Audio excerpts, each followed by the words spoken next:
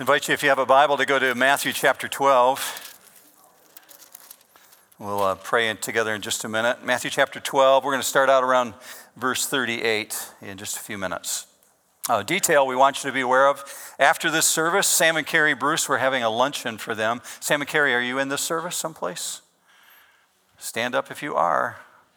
I can call you up. There you guys are. What the big delay there. Let's say hi to Sam and Carrie with me. Welcome back to Michigan. And so Sam and Carrie are in a month, probably less than that actually, before the end of December, headed back to the mission field. They're two of the missionaries that New Hope supports. And so when you do giving here at New Hope, you may not have realized that, but 10% of every dollar goes to missions work. And we started doing that 12 years ago when we launched as a church. And so when you give, 10% goes directly to individuals like Sam and Carrie. And we support work around the world. And today there's a luncheon reception for them after this service. So if you're able to stay, we'd love to have you do that. And you want to learn more about their work. They're in the South Asia Pacific area. They'll fill you in on some of the details of what they do there. But this last trip, they were gone for 3.5 years. And so probably going to be gone for a long time again. And if you get a chance to stop in and just even say hi to them, that would be a great thing to do. So if you're in Matthew chapter 12 this morning, you're where I'm at. On October 6th, we launched the Parables series. You might be new to New Hope, and maybe this is a new thought to you, but we've been working through the parables of Jesus for 10 weeks now. Can you believe 10 weeks have gone that fast? We started October 6th. Here we are in the 10th week, and we're ending today with the last of the first section. So if you're wondering where this is going, in January, we'll start the second section, and with each section, there'll be 10 parables, and there's 4 of them together, so obviously that's 40 parables. So in New Hope time language, that's going to take about 7 years to do, okay? We'll be in it a while. There'll be part A, there'll be part B on some of them. We've worked through the first 10. They only get deeper and meatier from here. If you think some of the things you've seen so far, like where we're going this morning, is difficult to interpret, it really gets fascinating, even more so when we jump into the ones in January. But next weekend, we're going to be starting a Christmas series, a 3-part Christmas series. So we'll hit the brakes on the parables for 3 weeks, and then we'll transition back over to the parables again. So camping out for really long periods of time in a section like we're doing with the parables, it takes a dedication of time. And it takes a discipline. It takes a discipline in your spiritual walk to stay with the booklet that Rich has written and study along and read and take notes as you're working in the service. But the outcome is for your benefit.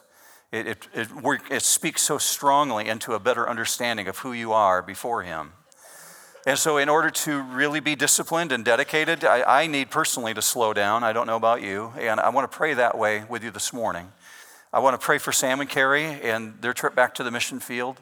I'd like to pray with you about who's going to be coming with you in the next few weeks to the Christmas services.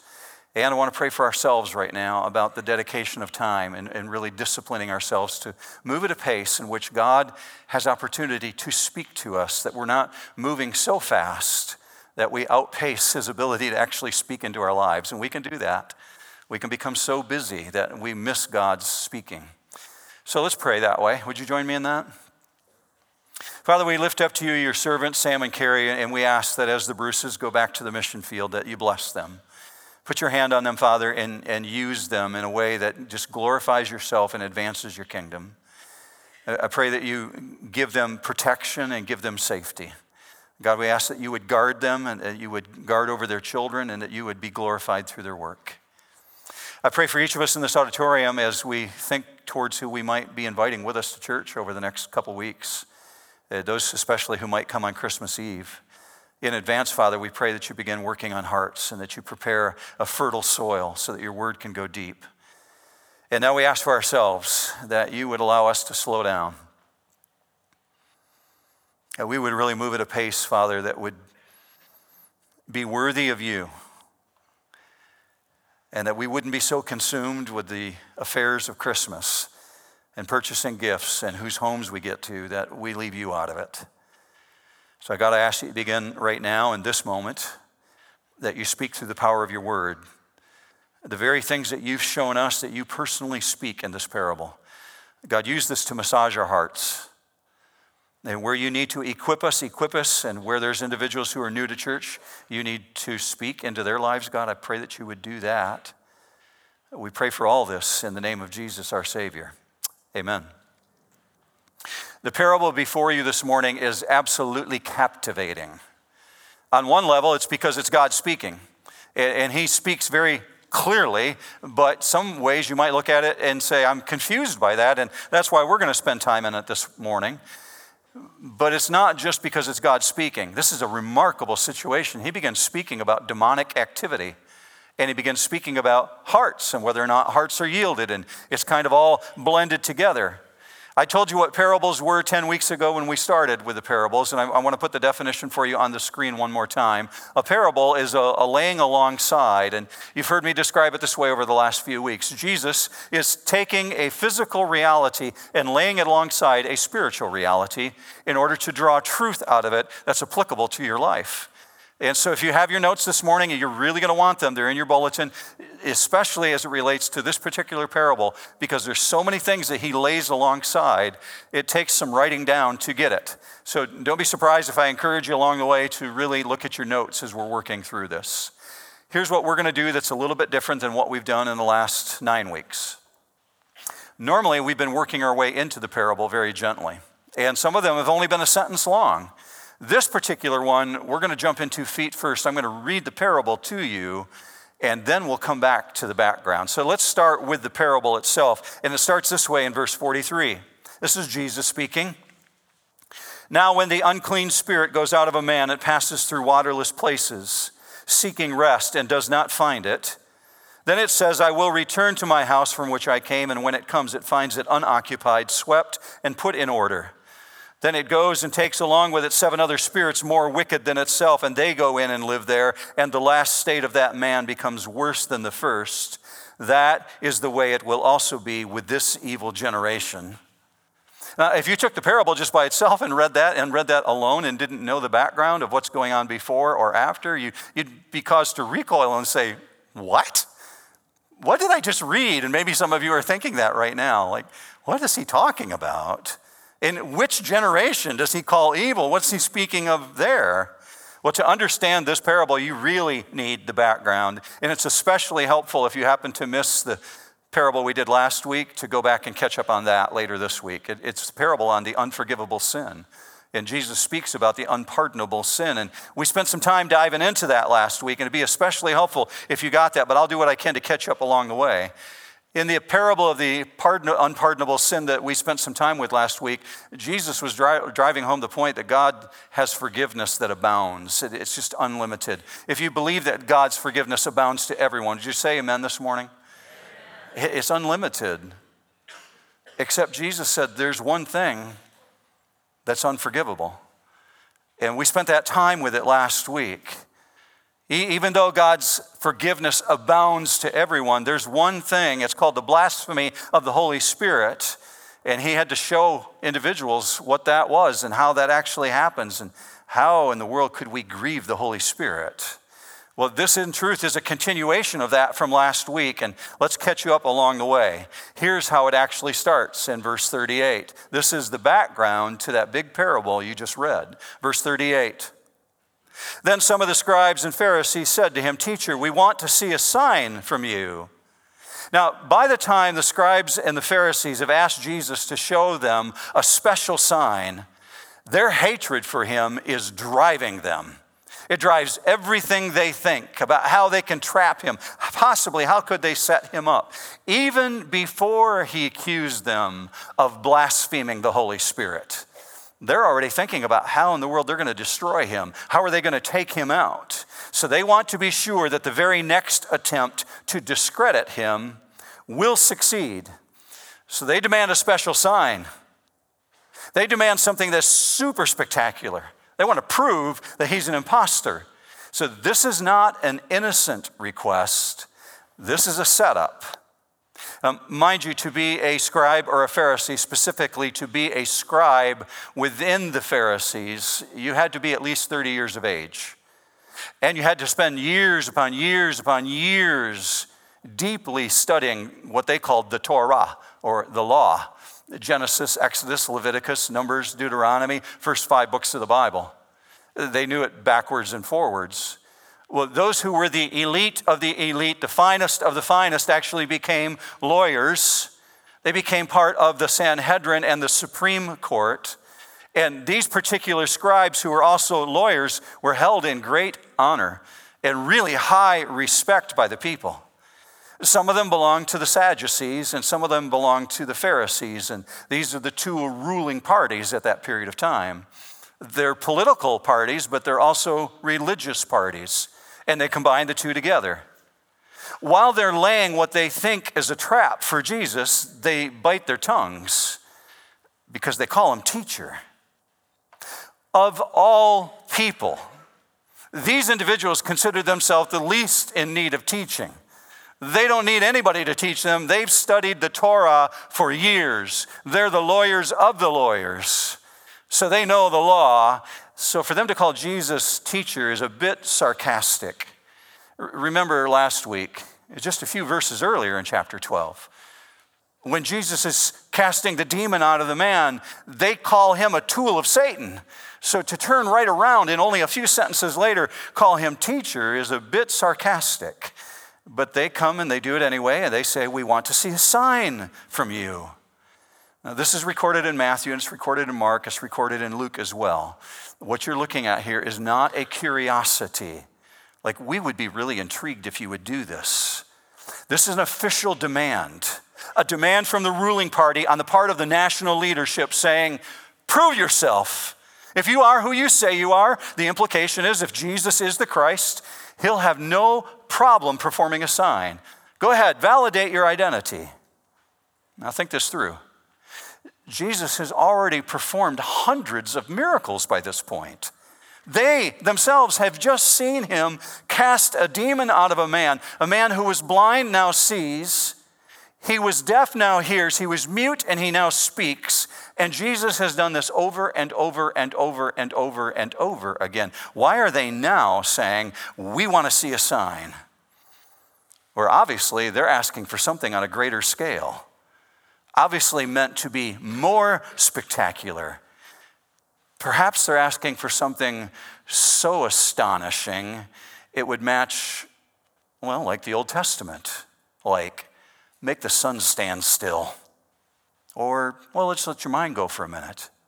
What are some of the things that you see recorded, like the Red Sea being split in half? Is it on that level that they're asking for? Well, from another verse in Matthew 16, we see that when the Pharisees and the Sadducees come to Jesus, they specifically say, we want to see a sign from you from heaven. Well, from heaven means the interstellar space. In that particular case, they're talking about where the stars and the planets rotate. What do they want to see on the scale of a spectacular sign? They want to see a demonstration of supernatural power, and then we will believe, but not before. What did they do right up to the very moment of Jesus' death? He's on the cross, he's breathing, drawing in breath, chest heaving in and out, and they say to him, bring yourself down off the cross, and then we will believe. They keep changing the measuring rod, sign after sign after sign. It's not that they believe that Jesus is going to do this. The sign they're asking for is obviously something spectacular, but they don't expect him to do it. Their very purpose is to prove that he cannot do it. Now, I don't think that they saw what's coming. I don't think they anticipated Jesus doing what he's doing. He's not only not going to fall for their trap, he's going to rise above their petty games. Now remember, they're experts in the Old Testament. Go with me to verse 39. But he answered and said to them, an evil and adulterous generation craves for a sign, and yet no sign will be given to it but the sign of Jonah the prophet. Or what are they? They're experts in the Old Testament. What has he just done? He leans into the Old Testament, giving them an Old Testament illustration. And this is where you really see the heart of God. Jesus' response to their request is saying this: your heart is so messed up. You're so far from God. See, the sign that you're asking for, it reflects the core issue, and the core issue is your heart. You're evil. And then he calls them adulterous. What's that? He actually labeled them. Why would he use that? Now, remember, I just said that the scribes and the Pharisees, they're political leaders and they're religious leaders. And they represent the nation. And Jesus, God himself is saying, you've wandered far from God. As leaders, they had this responsibility to lead people closer to God, but they become so deeply enmeshed in self-righteousness and in legalism. They not only miss the very work of God right before their eyes, they're trying to prevent other people from seeing it as well. So the Old Testament and the New Testament frequently speaks of a relationship, your relationship that you have this morning. It speaks of your relationship with God like a marriage relationship. That Jesus would come again as the groom and receive the church unto himself as a bride. That's not by accident that that's in the New Testament. It's a carryover from the Old Testament. So God describes the Old Testament relationships in terms of a marriage relationship. And Israel is constantly called out for abandoning God and becoming adulterous and doing what Scripture calls whoring after another lover. Look with me on the screen. Hosea 9:1 is a good example of this. Do not rejoice, O Israel, for with exultation like the nations, for you have played the harlot, forsaking your God. By the time Jesus arrives on the scene, their new lover is self-righteousness. If they can cross enough T's, dot enough I's, make themselves look good externally, that's what they're chasing after, this man-made tradition of religiosity. So God's saying you're spiritually adulterous and you've been pursuing this system of man-made rules. Therefore, you're adulterous against God and you've rejected Jesus. So Jesus' response, verse 39, is no sign is going to be given to you. Now granted, Jesus can do anything. And he has walked on water, raised people from the dead, fed thousands of people. He can do anything he wants. He's omnipotent. Nothing is impossible with God. But God is not going to bend himself to the impulses to satisfy whims of people who have no relationship with him. I've had people who've come up to me and said, that they're not believers, individuals I've had conversation with outside of church who have said, if God would part Lake Michigan like he parted the Red Sea, then I would believe. Probably not. God says even if someone would rise from the dead, they will not believe. So Jesus says that's a hard heart. God's given all the evidence necessary. Think of the hundreds of miracles he's already done. Its issue is not evidence. The issue is the heart. It's a heart issue. And that's why he calls them evil and adulterous. So he hits the brakes, hits the pause button and says, however, you will see a sign, and it is not the sign that you expect. It's the sign of Jonah. Verse 40, for just as Jonah was 3 days and 3 nights in the belly of the sea monster, so will the Son of Man be 3 days and 3 nights in the heart of the earth. You remember the story.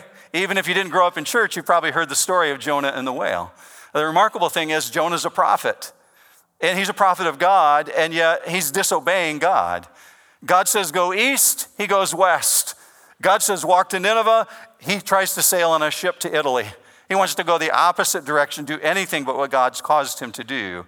So God sends a great storm, he finds himself in the sea. Jesus says he's swallowed up by a sea monster, and he remains in the belly of the sea monster unharmed for 3 days and 3 nights. Now, I don't intend what we're about to do to be an apologetic on Jonah's story, but obviously Jesus considers this a literal event. He uses it to typify what's going to happen to him. Jesus takes the account of Jonah's story and he considers it a literal story. If Jonah had not been literally swallowed and spent 3 days and 3 nights and then been vomited up, well, that wouldn't have transferred over to Jesus being 3 days and 3 nights literally in the heart of the earth. And so Jesus sees it that way, and I need to help you understand the way that he's using it. And this is one of the reasons I've encouraged you to pull your notes out. What you're going to see come up on the screen is an example of the Old Testament using 2 types of prophecy. There's what's known as typology in Scripture. There's verbally predictive typology or prophecy, and there's typically predictive. You see this in your notes, but you also see it on the screen. Now, we're going to ask the guys in the AV room just to leave that up a little longer than the normal slides so you really drink this in. When you see something that's verbally predictive, you're talking about specific details in which predictions are given. For instance, the Old Testament in verbally predictive form says that the Messiah in the future will be born of a virgin.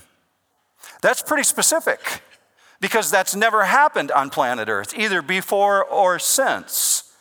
No one's heard of anyone being born of a virgin. That's getting very specific in this verbally predictive form. Or that he's going to be a descendant of David, or that he's also going to be born in the city of Bethlehem. This is really narrowing the funnel down to a very fine point about who this one would be. That's verbally predictive. Now, typical predictive, that's when a person or an event foreshadowed the person of Christ, and that's known as typology. Theologians see in the lives of certain individuals the typology of Christ. For instance, in Daniel, in the life of Daniel in the Old Testament, Daniel is incredibly dedicated to the things of God. Or in the life of Joseph, Old Testament Joseph, held in prison, did nothing wrong, but he's put in the dungeons below the surface of the earth. Or Moses. Moses is a type of Christ. Moses was a deliverer, and Moses himself said, there's coming one in the future who will be a prophet just like me. That's typology. Jesus tells us that Jonah's experience as 3 days and 3 nights in the sea typifies or is typology of the Son of Man. Just as Jonah was buried in the depths of the sea, Jesus is going to be buried in the depths of the earth. Just as Jonah was delivered from the great fish after 3 days and 3 nights, Jesus is going to be delivered and resurrected after 3 days in the earth. So Jesus' response to this very literate crowd who knows God's word forward and backward is this: you're asking for a sign? I'm going to give you a sign that you possibly could not have expected, a sign from heaven. And it's not the sign you're anticipating, but it's an infinitely greater one. It's one that's more significant, more powerful, more astonishing, and more magnificent than anything the world has ever seen. It's the sign, and Jesus gives it directly to planet Earth as evidence. The same evidence he gave to the first century, he gives to us in 2019 today. The evidence of the resurrection. Today, you and I are faced with the exact same choice that they're faced with. What do we do with it? Based on what we know. Jesus tells the scribes and the Pharisees his resurrection will be the sign from heaven. What are they going to do with it? Well, we know the story because we can read it. They go back and they begin bribing guards to say the disciples stole the body. Yeah, the tomb's open. Yeah, the body's gone, but the disciples, they stole the body. Well, we can read the historical account to see what they did is they bribed the guards. So what do you do with the information? How do you respond? When a person encounters the truth of Jesus' death and resurrection, what the person does with that determines their eternal destiny. At New Hope, we like to say what you do next determines what you believe about God. Do you believe that or not? Because Jesus has just drawn a line in the sand. You want a sign? There's going to be a sign. Now, granted, some people need to hear this over and over and over and over again. For some, it takes them into their 80s for this to click, to make sense. But ultimately, you got to do something with it. Jesus has said, you're either for me or you're against me. And if you turn your back on Jesus, what are they doing? They're essentially saying, I don't need it. My righteousness is enough. I've crossed the T's, I've dotted the I's, I've put my works on display. Everybody can see I'm a good person. Well, Jesus stands in opposition to that. Watch where he goes. Verse 41. The men of Nineveh will stand up with this generation at the judgment and will condemn it because they repented at the preaching of Jonah. And behold, something greater than Jonah is here. Are you catching the contrast? What's true of Nineveh? Well, they're the very people that God sent Jonah to speak to. He wanted to run the opposite direction. God said, no, I'm preparing their hearts, Jonah. They're going to receive what you have to say. You need to go there. Jonah didn't want them to receive it. But Jesus is saying, the people of Nineveh, they're smarter spiritually than you Jews in the first century, especially the leaders, the Pharisees and the scribes. And this is a scathing rebuke because God's telling the best of the best, those who think they have all their morals rightly aligned before man, you're going to stand in judgment. And it's the people of Nineveh who are going to judge you. Do you remember the story? Nineveh itself was not only Gentile, they're pagan, they're wicked, they're vile, and they're violent. And by pagan standards, they were brutal people. These individuals heard Jonah. And prior to Jonah, they had no knowledge of the one true God. And Jonah could have been a weaker preacher. He just walks through the streets saying, you're going to be destroyed, you better repent. And he goes up and down the streets of Nineveh, and they do. They throw themselves on the mercy of God. God had really prepared their hearts. And so we find in the story of Jonah that they're sitting in sackcloth and ashes on the basis of a very confrontational message. God brings them salvation, and he spares them from destruction. So Jesus shows up in verse 41 and he says, something greater than Jonah is here. Can't you see it right in front of you? Now, mind you, Israel was chosen. They've got the very words of God. They're trusted with his law. They're experts in his law. They've been given God's special blessing. And they've been trusted with the prophecies of the Messiah, like he's going to be born of a virgin. Yet even when God's Son comes, they refuse to receive it. So the one who comes says, there's something greater than Jonah here. I came right to you. You didn't even have to come looking for me. And yet they turn their backs and say, we're good. We got this. Our T's are crossed, our I's are dotted. So Jesus says you stand under judgment. Next verse 42, he doesn't let up. The queen of the south will rise up with this generation at the judgment and will condemn it, because she came from the ends of the earth to hear the wisdom of Solomon. And behold, something greater than Solomon is here. He's talking about the Queen of Sheba. Oh, who is this? This is that really elegant woman from southern Arabia who traveled 1,200 miles to see Solomon. You can read about it in 1 Kings later today. I would encourage you to do it. There's like 9 verses, 10 verses there that will fill you in on the details. But you've got this very elegant queen who hears about Solomon while she's in her own country, and she brings an entourage 1,200 miles with lots of gifts of gold. She's a Sabaean, and the Sabaeans had made their wealth through the agricultural industry and through the trade routes. And because of where their country was, people had to pass through, going from Europe over to India. And when they did, they left their finances with them as they bought their goods, and they became very, very wealthy. And Jesus says that queen who brought all that wealth to Solomon and sat at his feet, she came directly to him. I've come directly to you. That queen will rise up at the judgment and will condemn you. You consider yourself self-righteous? One day you're going to stand condemned even by a Gentile queen who saw the wisdom of God and rejoiced over it when you read 1 Kings. Let me hit the pause button for a minute. Don't you find it remarkable as you read about Jesus that he had absolutely no trouble reaching the prostitutes and thieves? You know, when it comes to the people who drive really nice cars and live in really fine homes, and they've got all the T's crossed and all the I's dotted, that they're the hardest individuals to reach because they're morally upright, Jesus is saying. They're under an illusion that all of their life accomplishments have made them good with God. God must really like us. Look at how blessed we are.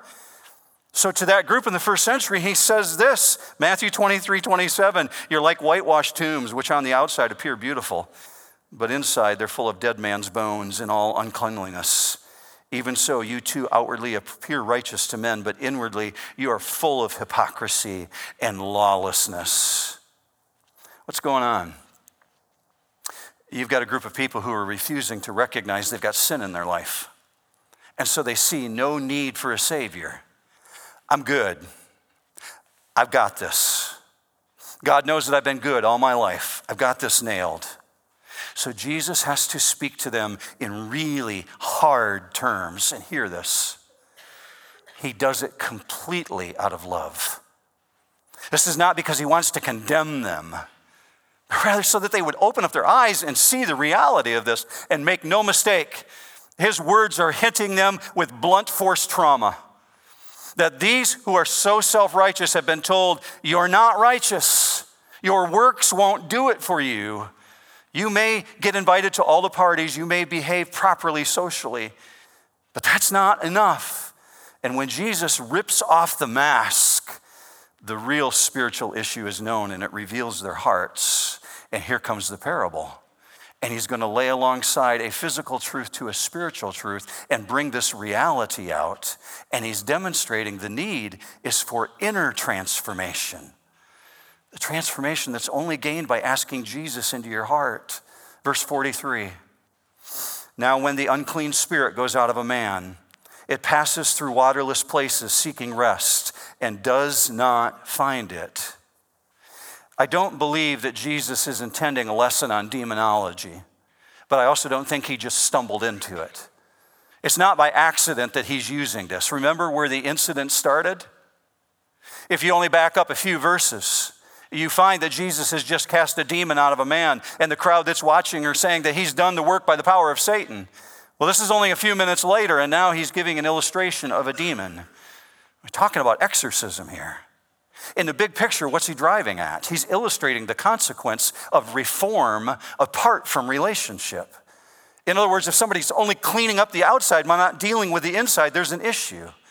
So the central character in this is the unclean spirit. What do we have there? Well, we have a demon, an angel that's fallen. And it's wicked and it's vile. And we're not told specifically the characteristics, but it's defiled and it's vile and it's wicked, but it's not as wicked as the other demons it's going to bring with it later. And we don't know how the unclean spirit is cast out. But for whatever reason, the individual who's in the story, he's freed. He's freed from the bondage of what was holding him, and now he's been set free. And so this demon's out in waterless places in verse 43. What's that? When you're in the Middle East, you wouldn't have to go far to find that. That's the desert. There's no water there. It's barren. It's desolate. No one wants to be there. So the demon is removed and it's seeking rest. It needs to replace something with what it lost. Now, the New Testament's fairly specific that rather than exist in an unattached form, these fallen angels or these demon spirits, they want to indwell a body, preferably a human body. Even animals if they have to, according to the Bible. But it doesn't find the rest. And so Jesus goes on with the parable, verse 44. Then it says, I will return to my house from which I came. And when it comes, it finds it unoccupied, swept, and put in order. I want to return to my house. The house is the physical body of the individual. And there's a great deal of ownership there. That's what it previously had possessed. And it's saying, it's my house. I want it back.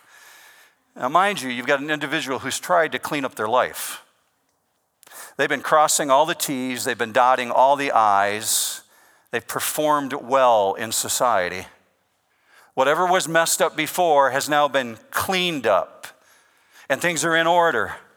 And it's been swept out. And the window's open. And temporarily, this one's been freed from bondage. It's been doing all the right external things. You and I can do that through fear or through determination. We can clean up our life. We can manage to rid ourselves of sinful habits. And if we play religion and if we just follow the rules and if we behave well, we'll appear as though we're law-abiding citizens doing all the things we're supposed to do. And sometimes the motive is really, really pure. Maybe it's a husband who's determined to do something to help his marriage. And so he works really hard to change something because of his love for his wife and his children. But that kind of self-cleansing that's absent of Jesus is lacking, Scripture says. You just determined to clean yourself up on your own? There's still a void inside. There's a hole, and you're looking for something to fill that hole. Moral reform without Jesus always leaves a person empty. If Jesus isn't there, something else is going to replace it. And you add to it religious behavior, and religious behavior is just never effective. It's actually messed up at times if you're doing it just for the sake of religion. Add to that the efforts of human priorities. We can find ourselves completely empty and confused, and those are the works of the natural man. What this person needs is the work of a supernatural conversion. He needs the presence of God's Spirit. So it finds it unoccupied in verse 44. We've seen Jesus saying this is a tragedy. After all the human effort of trying to sweep up the life, trying to clean it up, trying to put it in order, the demon comes back and finds it unoccupied, verse 44. Now, logically, you would say when the demon left, this individual's life changed for the better. Absolutely. He seems freed, but it's still empty. Context now. In context, Jesus is speaking to that evil generation, that adulterous generation, in this case, first century Israel. The nation had been purged. They had been purged of a demon. For hundreds of years, they had chased after ideology and idols. Anything but God. And so God sent them off into Babylonian captivity, and he purged them. They come back to Israel, and they're wide open, and they're ready. If anybody's ready to receive a Savior, a deliverer, it's them, and they're looking for a Messiah. But God sends the Messiah, and it's not the one they want. And we find that their reformed behavior is not enough, because reform can't fill the massive hole that's inside them. Reform alone can't fill the massive spiritual void of true relationship. The only way to have relationship with God is through Jesus Christ. That's true relationship. So if they receive the Savior, they'd be filled with spiritual life. This is what Jesus is driving at for them. It's not enough to clean the house. It's not enough to get invited to all the parties and have the nice car and behave really well in society. It's not enough to cross all the T's and dot all the I's. That's what you can do. You need what God can do. Because mere right behavior, or reformation, if you will not save you. So Jesus says this is how it ends tragically. Verse 45. Then it, meaning the evil spirit, it goes out and takes along with it 7 other spirits more wicked than itself, and they go in and live there, and the last state of that man becomes worse than the first. That is the way it will also be with this evil generation. Now you see what he was driving at here. God's heart is for his people that he created. Our nation in 2019, their nation in the first century, their nation is in great danger. They've made attempts at reform. They're doing all the rules, all the systems, but they're doing it without the power of the one true God, and so they're barren. There's an emptiness within them. In other words, if there's only external change, it's not going to last. There has to be core internal change. The thinking has to be reshaped. So just like the Pharisees and the scribes of the first century, we find ourselves facing very similar circumstances today. Here's how I pray for you this coming week. And I'm going to ask you to pray for the 9 o'clock service, and I ask the 9 o'clock service to be praying for you this week, because you're going to be encountering this very reality this week. Like the Pharisees and the scribes, this is characteristic of people in our day who present an appearance of godliness. They've got their life in order, but they don't have any relationship with Jesus, so there's this huge void in their life. And just like the Pharisees, you may have people in your life, within your social circle, who become deeply offended at the thought of you telling them that that's not enough. That you would have a conversation that would say, you're not in a place where you're good enough. Well, the clue phone's ringing at that point, because none of us is good enough, amen? It's Jesus who makes us good enough. That's what changes us. So if you encounter a friend or a coworker and you tell them that they're not good enough, their works are not acceptable, but they can be made right with God through Jesus, I'm good. I'm out. I don't need that. That's typically the response, and that's exactly what Jesus is finding here. So Scripture is making it really clear that morality without any relationship to God is very dangerous territory. Jesus repeatedly emphasizes this over and over and over again. Mere outward performance of righteousness is one of the greatest hindrances to finding Christ. So if you want to end this the way Jesus is ending this and you're wondering, how do I put some of those pieces together? See what he's hitting on here? He's saying the condition of the heart of individuals, it's like that one who's got the unoccupied space and they've swept it and they've cleaned it and it shines. And from all appearances, it looks really good. But the window is only letting the sunlight through for a short period of time. Israel in Jesus' day had a very short window in the first century. Scripture speaks about a great light shining upon them and giving them insight. Look with me on the screen, Isaiah 9:2. The people who walk in darkness will see a great light. Those who live in a dark land, that light will shine on them. You see that on Christmas cards this time of year. This is what it's talking about. Jesus' time among them would be very time limited, but it would be long enough for them to believe. They don't need more evidence. They need heart surgery. Same thing that's needed today. Because if we persist in disbelief, the final condition will be worse than the first. Become even more hardened by successive rejections over and over and over and over again. And this is where my heart breaks for people who only show up at a church at funerals or maybe Christmas and Easter. Is this. Individuals hear this news over and over and over, and at the end of it go, I'm good. I don't need that. I'm good the way I am. I've been a good boy all my life. So Jesus ends by saying the 7 other spirits that come in, that's a parallel to the deeper state of unbelief. It just gets worse. It gets harder and harder and harder. Here's what I see him pulling out of the parable. People are in danger. As a people in the first century, they're in great danger of an even worse condition than before Jesus came physically among them. But the same translates over to us today. And if we would take advantage of that window of opportunity, Jesus says, I'll come in. But if you let that window shut, it's going to become harder and harder and harder and harder. That's why the Bible says, now is the day of salvation. Now. If you find yourself in the 11 o'clock service this morning and this is the first time you've ever heard these things, know this. I would be honored to speak with you after the service. If you find me like over here by the staircase talking to people, just hang on and wait. I'll be happy to have conversation with you. It'd be my honor. We're talking about eternity here. And if you need to deal with this issue, let's chat. I had multiple individuals speak with me after the 9 o'clock service. I'd be honored to pray with you. If you've got issues going on in your family life you want to address, let's talk it through. Know this before you go out the door. A decision for Jesus is demanded by God. He says, what are you going to do with me? You going to draw closer or are you going to walk away? Because there's no fence line whatsoever.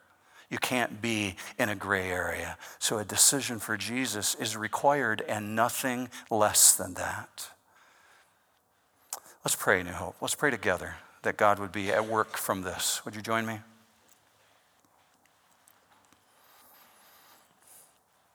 Father, I understand where you do heart surgery is many times the most uncomfortable place to be in. From the power and the effect of your word going forth, your Spirit takes it and clarifies, and you have done that this morning. So we give all the glory and all the honor and all the praise to you. You say your word is alive and that it's active and it is sharp, and we have indeed seen that this morning. It's piercing. Where you have done heart surgery, God, I pray that you would continue to be massaging and gently working upon the hearts that you have spoken to this morning. I pray for those who already believe, God, that having been equipped now, that they would take this out into the marketplace, out into the social environments and the job environments. God, in the midst of our own family and our own homes, use us as representatives of your kingdom. Even where we fall short and we fail, God, let us speak truth into things that we know we can speak into. So that requires boldness, Father. So I'm praying for boldness for the believers.